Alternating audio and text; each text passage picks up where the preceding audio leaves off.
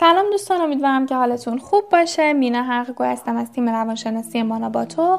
شما میتونید سوالات خودتون رو در کانال تلگرامی با آدرس مشاور_ماناباتو به صورت مستقیم از استاد انصاری بپرسید و پاسخ رایگان دریافت کنید.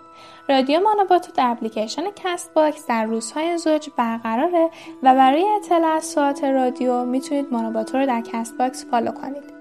امروز میخوام راجع به اختلال اسکیزوفرنی باهاتون صحبت کنم. اینکه این اختلال اصلا چیه؟ نشونه‌هاش، علائمش یا راه‌های درمانیش، یا اصلا اینکه چه چیزهایی باعث میشه یه فردی مبتلا به این اختلال بشه. اختلال اسکیزوفرنی یه بیماری روانیه که ارتباط شخص مبتلا با واقعیت قطع میشه و با رفتار و گفتار غیرعادی همراهه. معمولا کسانی که مبتلا هستن به اختلال اسکیزوفرنی دچار توهم و هذیان میشن. حالا بیایم ببینیم مثلا فرق توهم با هذیان چیه. توهم یعنی این که یه فردی درک درستی از حواس پنجگانش نداره، مثل یه فردی که مبتلا به اسکیزوفرنیه. افراد مبتلا به اسکیزوفرنی معمولا چیزهایی میبینن و چیزهایی میشنون که ما نمیبینیم و نمیشنویم. هذیان هم یعنی این که یه باورهای غلط و نادرستی دارن که با هیچ دلیل و منطقی قانع نمیشن. مثل یه فردی که مبتلا هستش به اختلال اسکیزوفرنی و ادعا میکنه که امام زمانه یا مسیحه، یا اینکه یه فرد نفوذیه که باید یه مأموریت مخفیانه رو به سرانجام برسونه. و خیلی مثالهای دیگه که در افراد مبتلا به اسکیزوفرنی دیده شده. یه سری علائم دیگه هم دارن، مثل احساس بی‌ارزشی کردن یا همین که واقعیت رو نمیتونن درک کنن و دائما دچار توهم و هذیان میشن.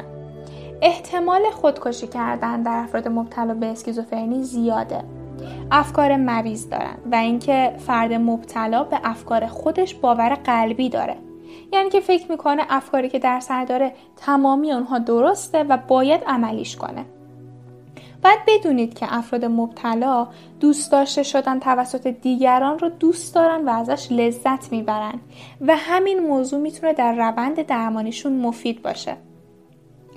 همچنین افراد مبتلا دچار آشفتگی اندیشه میشن و اینکه تعامل اجتماعیشون کاهش پیدا میکنه و متاسفانه نمیتونن عواطف و احساساتشون رو ابراز کنن و دچار ناامیدی و بی‌انگیزگی میشن. همچنین مشکلاتی در بهداشت روانی مثل اضطراب، افسردگی یا اختلالاتی مثل مصرف مواد دارن. معمولا در دوران نوجوانی شروع میشه و در بسیاری موارد هرگز برطرف نمیشه که در اون صورت بهش میگن اسکیزوفرنی پایدار. خب حالا میریم سر بحث این که چه چیزهایی باعث میشن یه فردی مبتلا به اختلال اسکیزوفرنی بشه. عوامل محیطی و وراثتی تاثیر خیلی زیادی در ابتلا به اختلال اسکیزوفرنی داره. اول میام چند تا از عوامل محیطی رو میگم. مصرف ماریجوانا، شیشه، هروئین، کوکائین یا LSD و یا الکل یا استفاده زیاد از سوشال مدیا، بازی‌های کامپیوتری، تمامی اینها باعث افزایش دوپامین میشن و همین موضوع باعث ایجاد اختلال اسکیزوفرنی میشه. عوامل محیطی دیگه مثل کمبود محبت، تنهایی، محیط نامناسب، همه اینها چیزهایی هستن که شانس ابتلا به اختلال اسکیزوفرنی رو بالا میبره. حالا میرسیم به عوامل ژنتیکی. برخی عفونت‌ها، سن والدین، تغذیه نامناسب در دوران بارداری عواملی هستند که میتونن باعث بشن یه فردی رو مبتلا به اختلال اسکیزوفرنی کنن. حدود 0.3% تا 0.7% افراد در طول زندگی تحت تاثیر اختلال اسکیزوفرنی قرار میگیرن. آقایون نسبت به خانم‌ها بیشتر دچار این اختلال میشن و سن شیوع اونها خیلی زودتر از خانم هاست. در آقایون 40% و در خانم ها 23% قبل از 19 سالگی بروز میکنه. متاسفانه افراد مبتلا به اختلال اسکیزوفرنی دچار مسائل و مشکلات اجتماعی از جمله بیکاری طولانی مدت، فقر، بیخانمانی میشن. امید به زندگی این افراد 10 تا 25 سال کمتر از جمعیت عمومیه. به همین دلیله که یه سری از روانپزشکان و روانشناسان به این اختلال لقب سرطان خاموش دادن. اسکیزوفرنی یکی از وخیم‌ترین و شدیدترین اختلالات روانشناختی حساب میشه که با توهمات عجیب و غریب همراهه و فرد رو از هر لحاظ از زندگی عقب میندازه.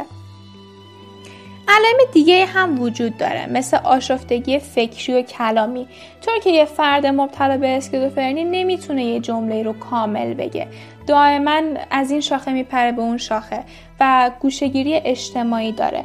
همچنین خیلی نامرتبه در لباس پوشیدن، در بهداشتش و همچنین علائم پارانوید به طور معمول در این افراد دیده میشه.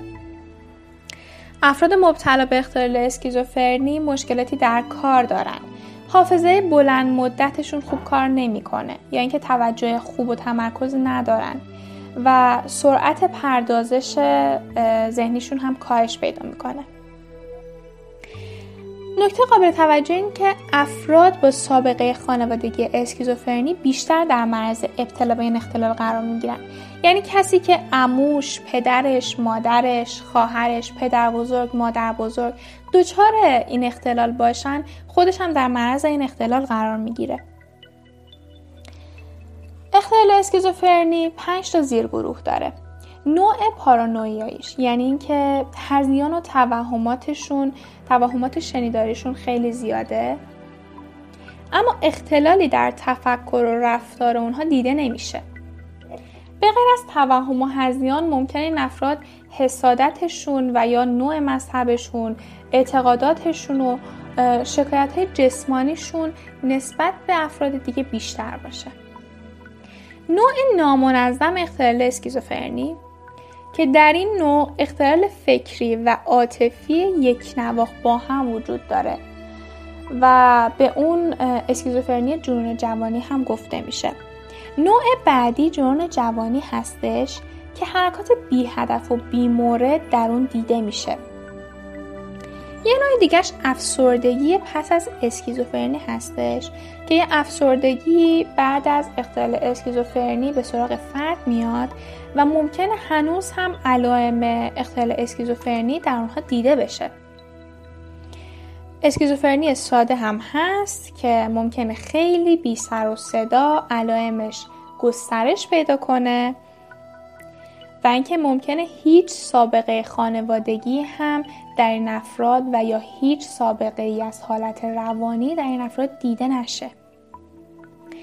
میرسیم به بحث درمان، اینکه برای درمان این افراد چه کارهایی میشه انجام داد. اول اینکه خب این افراد قبول نمی‌کنن که بیمار هستن و باید درمان بشن و خب همونطور که گفتم به افکارشون باور قلبی دارن، یعنی فکر میکنن تمام افکارشون درسته و باید اونها رو عملی کنن. برای درمانش دارو درمانی صورت میگیره که مصرف داروهای آنتی سایکوتیک با حمایت روانی و اجتماعی تجویز میشه. همچنین داروهای ضد روانپریشی به همراه مشاوره و یا حمایت شغلی و توانبخشی اجتماعی هم برای این افراد در نظر گرفته میشه. برای کسایی که داروهای ضد روانپریشی روی اونها تاثیر نمیذاره، ممکنه کلوزاپین تجویز بشه.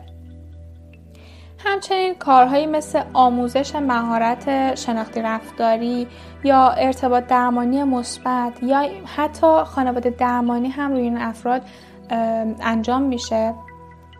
در کنار اون هم از داروهایی مثل همون آنتی سایکوتیک ها و یا داروهای ضد روانپریشی تجویز میشه.